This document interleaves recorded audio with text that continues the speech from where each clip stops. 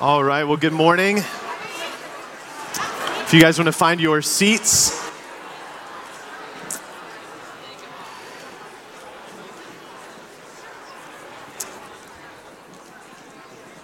Good morning, my name's Justin. I'm one of the pastors here, and if we haven't had the chance to meet yet, I hope we can do that soon. It is good to gather with you. Great to lift our voices in praise to our God and King this morning. I just enjoy the gathering of the church. What a gift it is to us. We're going to dive into God's Word now and our sermon text today out of 2 Corinthians, and Bethany's going to be reading that for us. 2 Corinthians 11:16 through 12:10. I repeat, let no one think me foolish, but even if you do, accept me as a fool, so that I too may boast a little. What I am saying with this boastful confidence, I say not as the Lord would, but as a fool. Since many boast according to the flesh, I too will boast. For you gladly bear with fools, being wise yourselves. For you bear it if someone makes slaves of you, or devours you, or takes advantage of you, or puts on airs, or strikes you in the face. To my shame, I must say, we were too weak for that.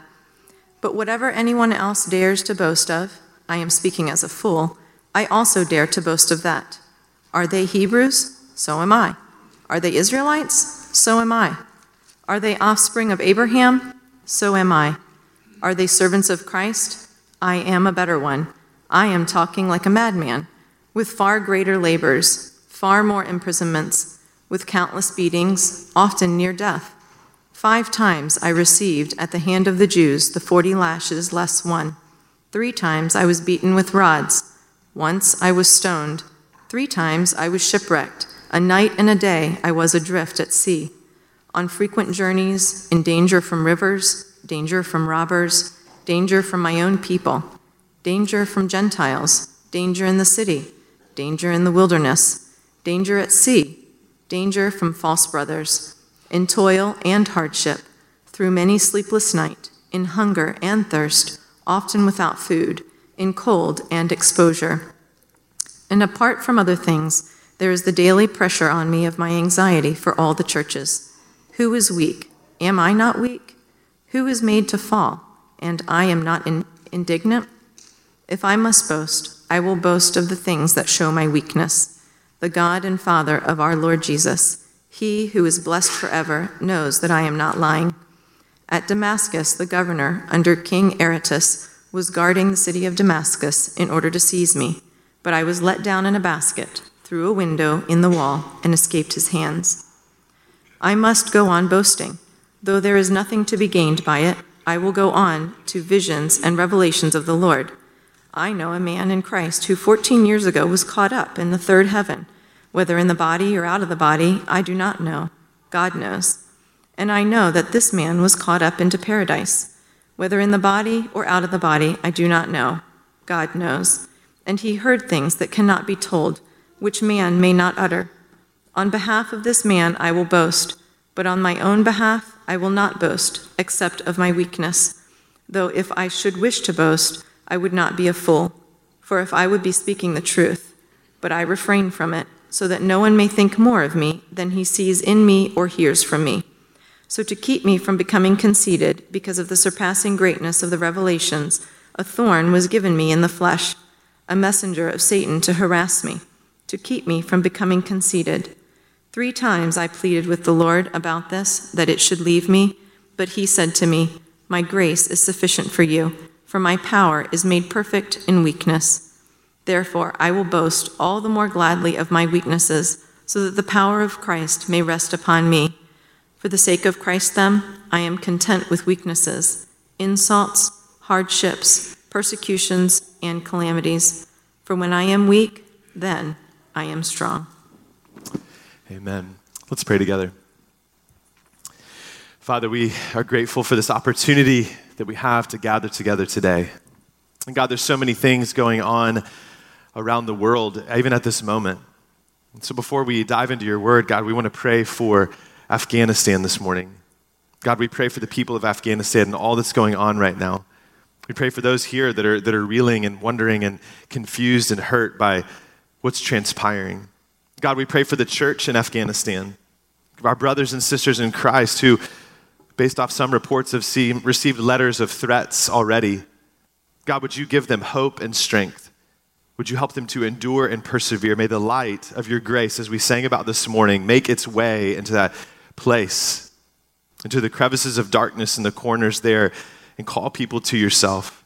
God, we pray for protection over that country and those people. We pray, God, that somehow out of all this difficulty that you would get glory. And God, we also pray for the people of Haiti this morning, who have only 10 years or so ago experienced a devastating earthquake and once again have experienced that. And God, I pray that you would give them comfort and peace. God, I pray that people would be found and saved from the wreckage and rumble and be healed.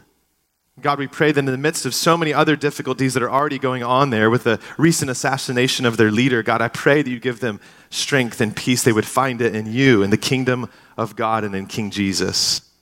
God, would you send aid to them? Would you help them to be united together? And again, we pray that the church in Haiti would be a beacon of light and hope in the midst of darkness and suffering.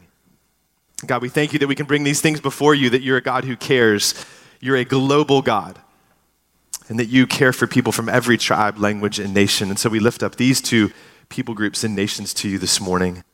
And God, now as we turn to your word, I pray, Father, that you be glorified in our time, that the name of Christ would be exalted. We pray for the power of the Holy Spirit to illuminate your word, that you'd help us to see what you have for us this morning, to receive what you have for us this morning, and see it as a gift of grace to us.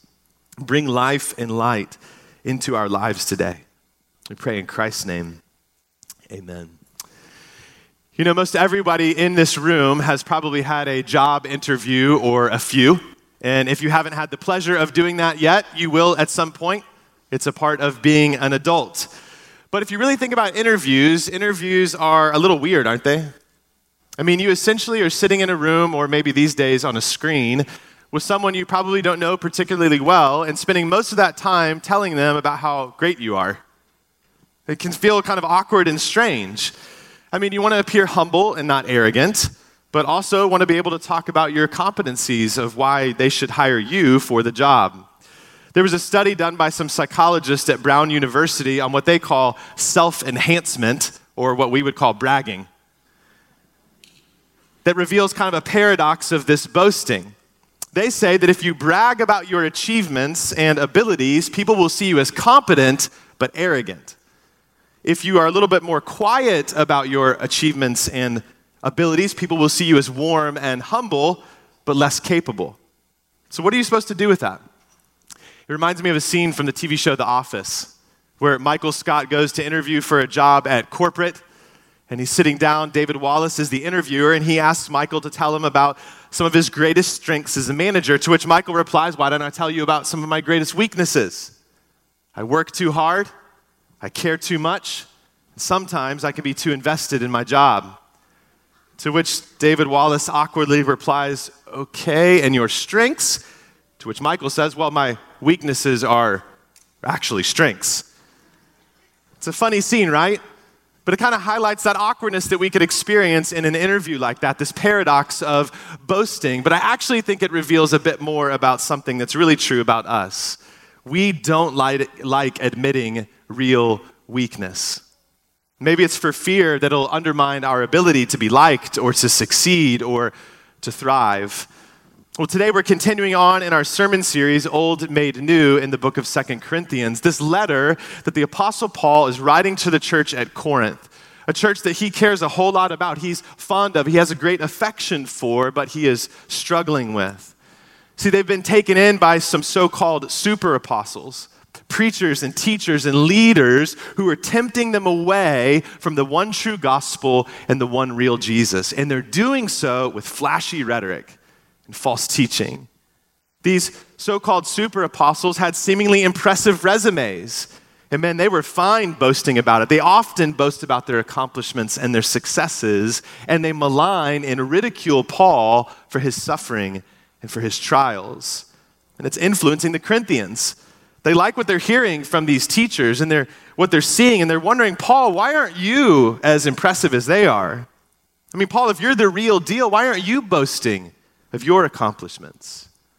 See, the temptation is to see weakness and difficulty as a sign of failure and the absence of it as a sign of success. No one wants to follow a failure, right?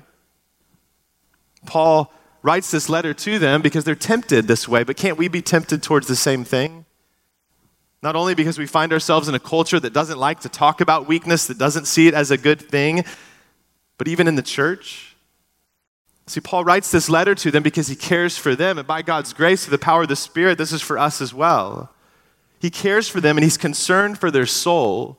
And so he writes to them to defend his calling, but not only to do that, but point them once again to their real and risen Savior. Listen, this morning, are you weak? Are you feeling weary right now? Do you feel like a failure at times? Maybe all the time? Are you tempted to act like you have it all together? Do you find it difficult to acknowledge weakness in your life? Man, I know I do. And if that's you, I want to encourage you to lean into this text this morning because in this is a wonderfully freeing gift for you. See, what Paul shows us is that walking in your weakness is the way of Jesus.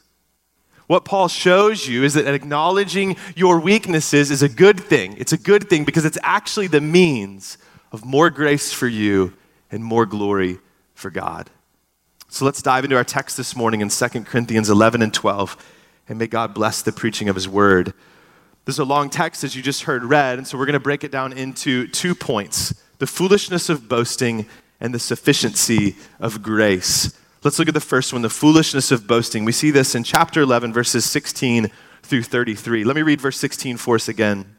Paul writes, I repeat, let no one think me foolish, but even if you do, accept me as a fool, so that I too may boast a little. See, these super apostles, they thought they were really wise and that Paul was a fool, and the Corinthians are tempted to think like that. These super apostles have been boasting, and the Corinthians are impressed by that. So here Paul is bringing both of those things together, foolishness and boasting.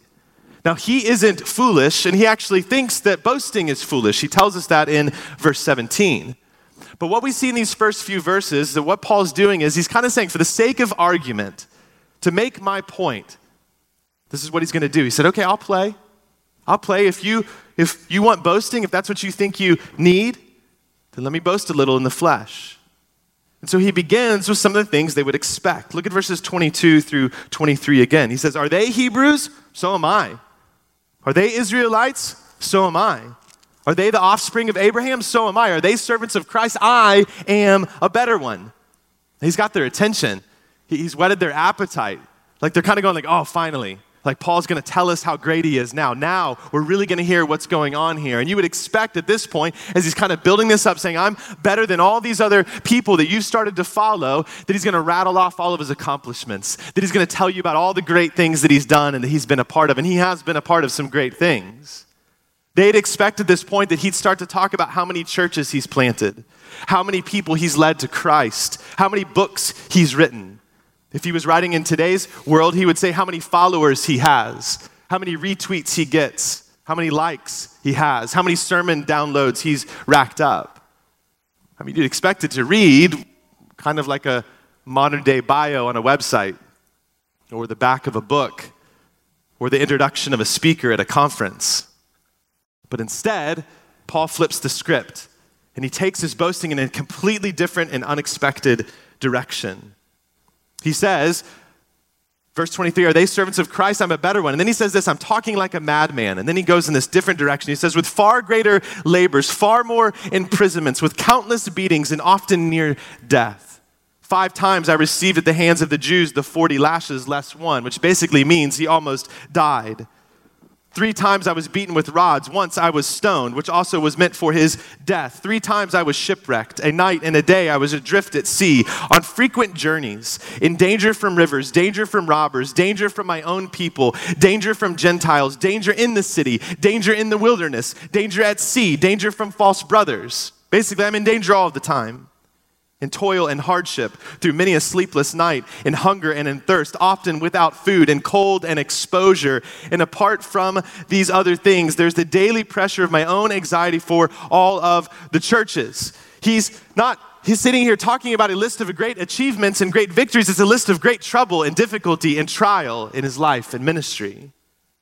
Now, I can imagine at this point that his audience, the Corinthians, who were hoping that Paul's finally going to talk about the big game that he can play, are confused. Wait, what? These are the very kinds of things that the other apostles and we are criticizing you for. Why are you listing them out now? Why are you saying these are good things? How are you saying these are good things? But Paul doesn't stop there. He goes on to say, jump down to verse 32, at Damascus, the governor under King Aretas was guarding the city of Damascus in order to seize me, but I was let down in a basket through a window in the wall and escaped his hands. See, these false super apostles, they were touting their victories. They were touting their successes. The Corinthians wanted to hear about triumph. But Paul isn't scaling a wall. Paul isn't taking a hill.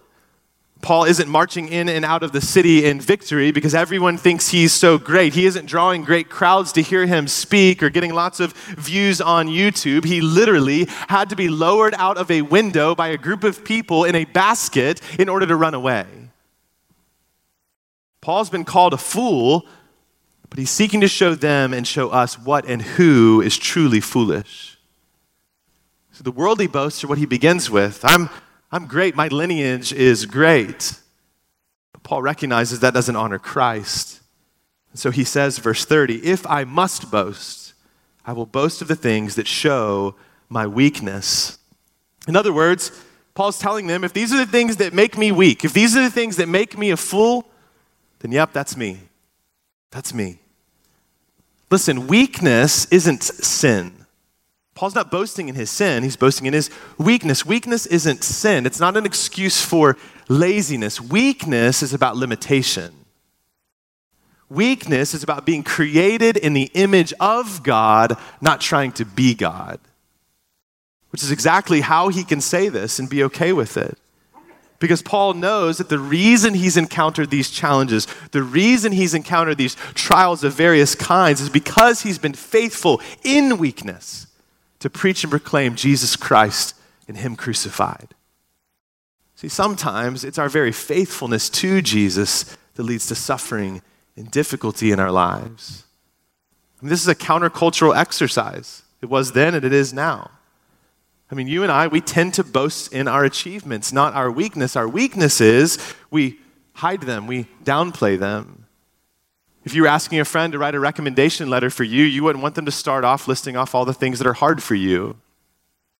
Most cover letters and resumes don't start off with a list of weaknesses. Why do we do that? Well, because our identity is often wrapped up in what we do. It's wrapped up in what we do more than who we are. It's wrapped up in what we do and where that falls on this sliding scale of boasting and failure, of success and failure. We want to know where we line up, how we line up. But that's not the case for Paul. Paul doesn't hide his weaknesses, he puts them on display. Why would Paul do this? Because God triumphs amid human weakness.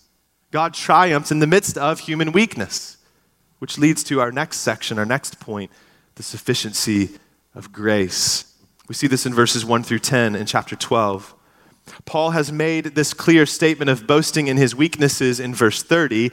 Now he continues to speak to another area that these false super apostles, these Corinthian people would have been boasting in and expecting and hoping that he would as well if he was anybody special. In verses 1 through 6, we see Paul speaking in the third person.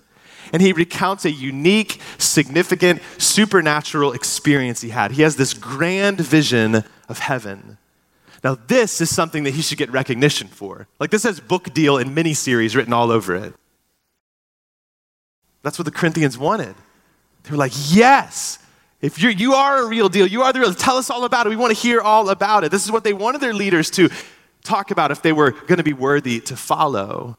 But that isn't what Paul does. It's not what Paul's point is. Again, he flips the script. He says in verses 5 and 6 that he could boast about this because it's true, but he won't. He doesn't. Why? Look at the end of verse 6. So that no one may think more of me than he sees in me or hears from me. Paul says, I don't want you to think more highly of me than you ought to. This isn't about me. I don't want you to be impressed with me. I want you to be impressed with the one I speak of and the one I live my life for. I want you to be impressed with Jesus. Now, Paul could stop there, probably prove his point. But by God's grace, he continues on. He takes it a step further, and he shares and shows how God is intimately involved in conforming Paul more and more to the image of Christ. Look at verse 7. He says, "So to keep me from becoming conceited and proud and self-important, to keep me from becoming conceited because of the surpassing greatness of the revelations, a thorn was given me in the flesh, a messenger of Satan to harass me, to keep me from becoming conceited." Paul had seen things no one else had seen. He had heard things no one else had heard. And like anyone else, he would be tempted to take those things and make them about himself, to get attention for himself, to become prideful and arrogant and boastful about them. But God cares deeply for Paul, for his life and for his ministry. And so God allows for a trial to come into Paul's life. Paul says it's a thorn in the flesh, a messenger of Satan. Now, he never tells us what that is. We don't know what this thorn is. It could be a physical struggle, a mental struggle, a relational struggle. He doesn't tell us. That's probably for our own good. But what we know is that whatever it was, it must have been really, really difficult for Paul. Because look at verse 8. He says, 3 times I pleaded with the Lord about this, that it should leave me.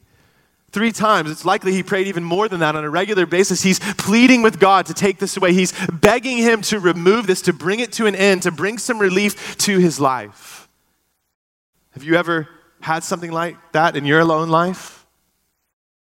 Something you've prayed for over and over again for God to remove? God to bring relief of?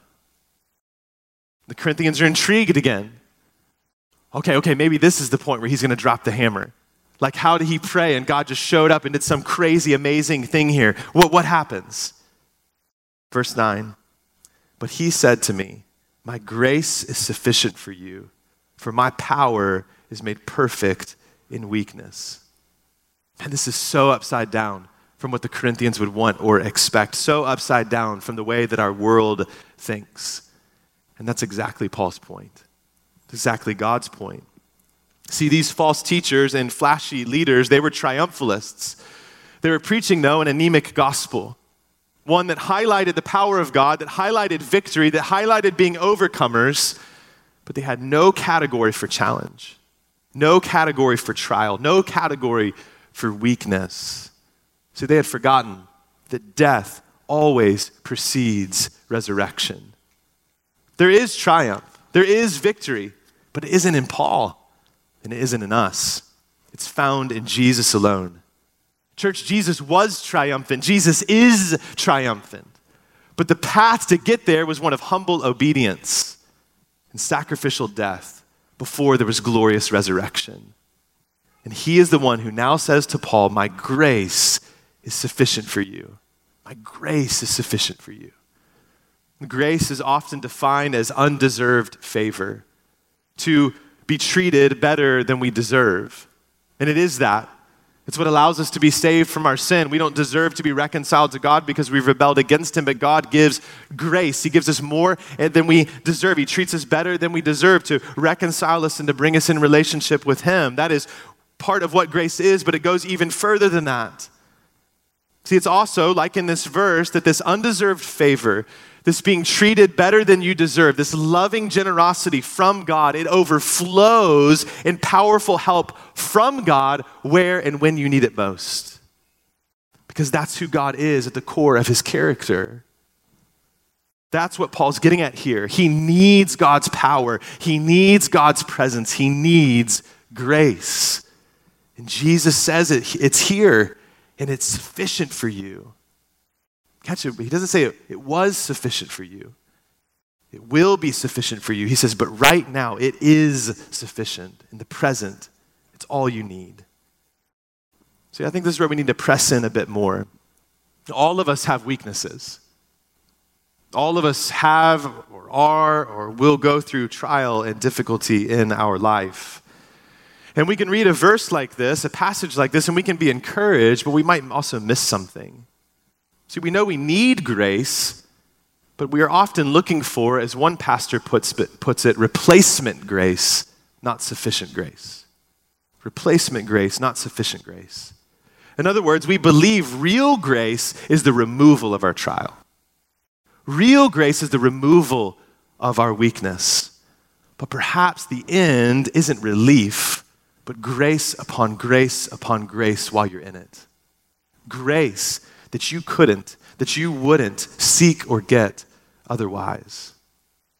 See, what Paul's getting at and what God wants us to understand and even believe for our own life is that it's a gift of God to give him this pronounced weakness as the antidote and guardrail to his pride and his arrogance.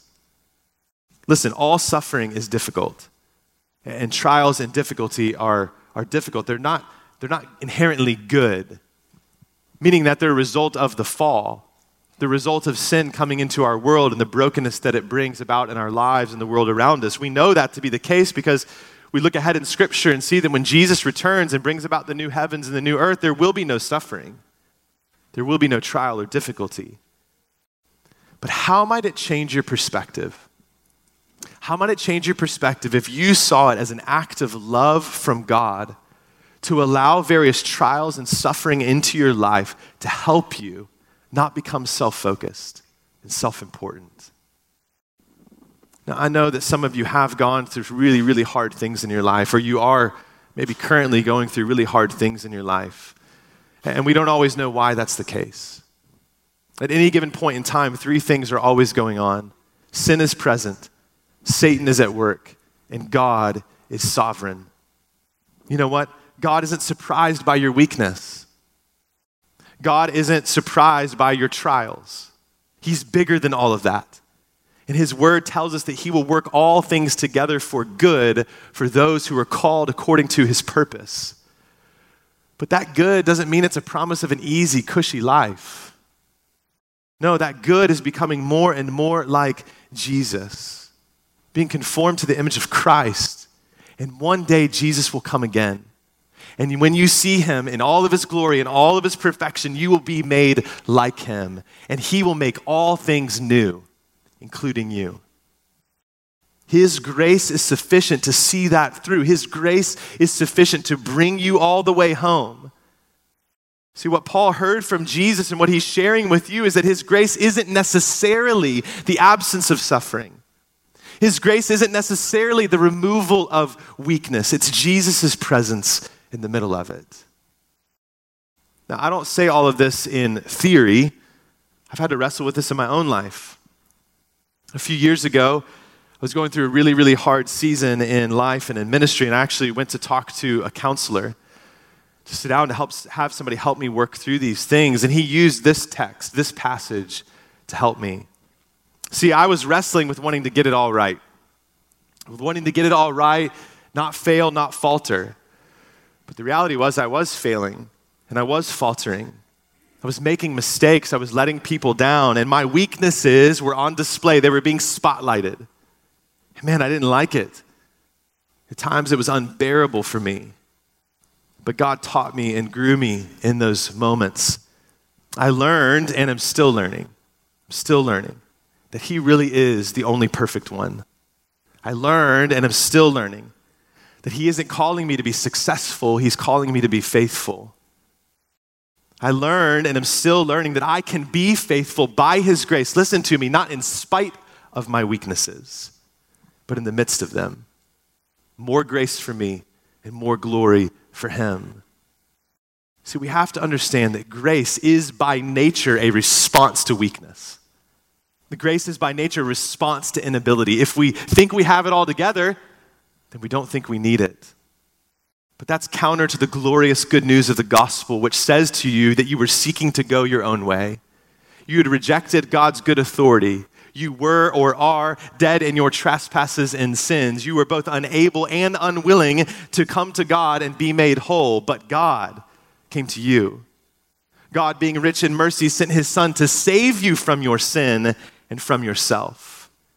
And when you repent, when you turn away from your sin, when you turn away from trying to keep it all together and hold it all together on your own and think you're a big deal, When you turn to Jesus in faith for rescue and redemption, you're confessing how weak you actually are, how unable you actually are to fix your biggest problem.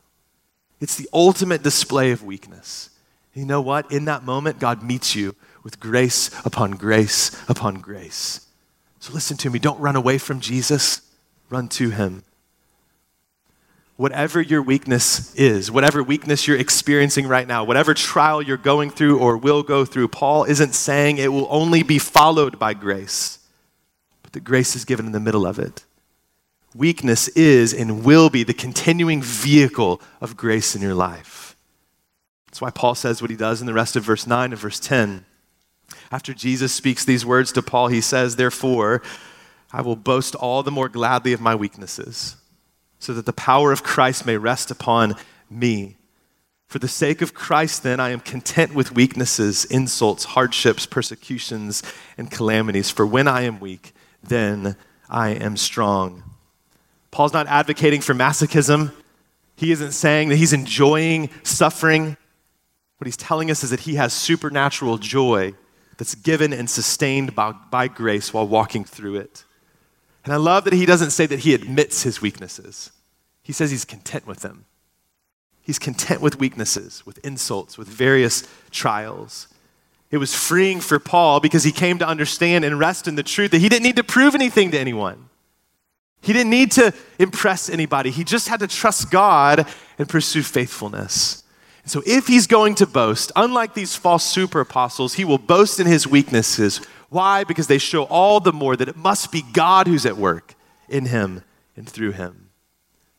Brothers and sisters, there's a sobering peace that comes when you trust in the sovereignty and providence of God in all of life.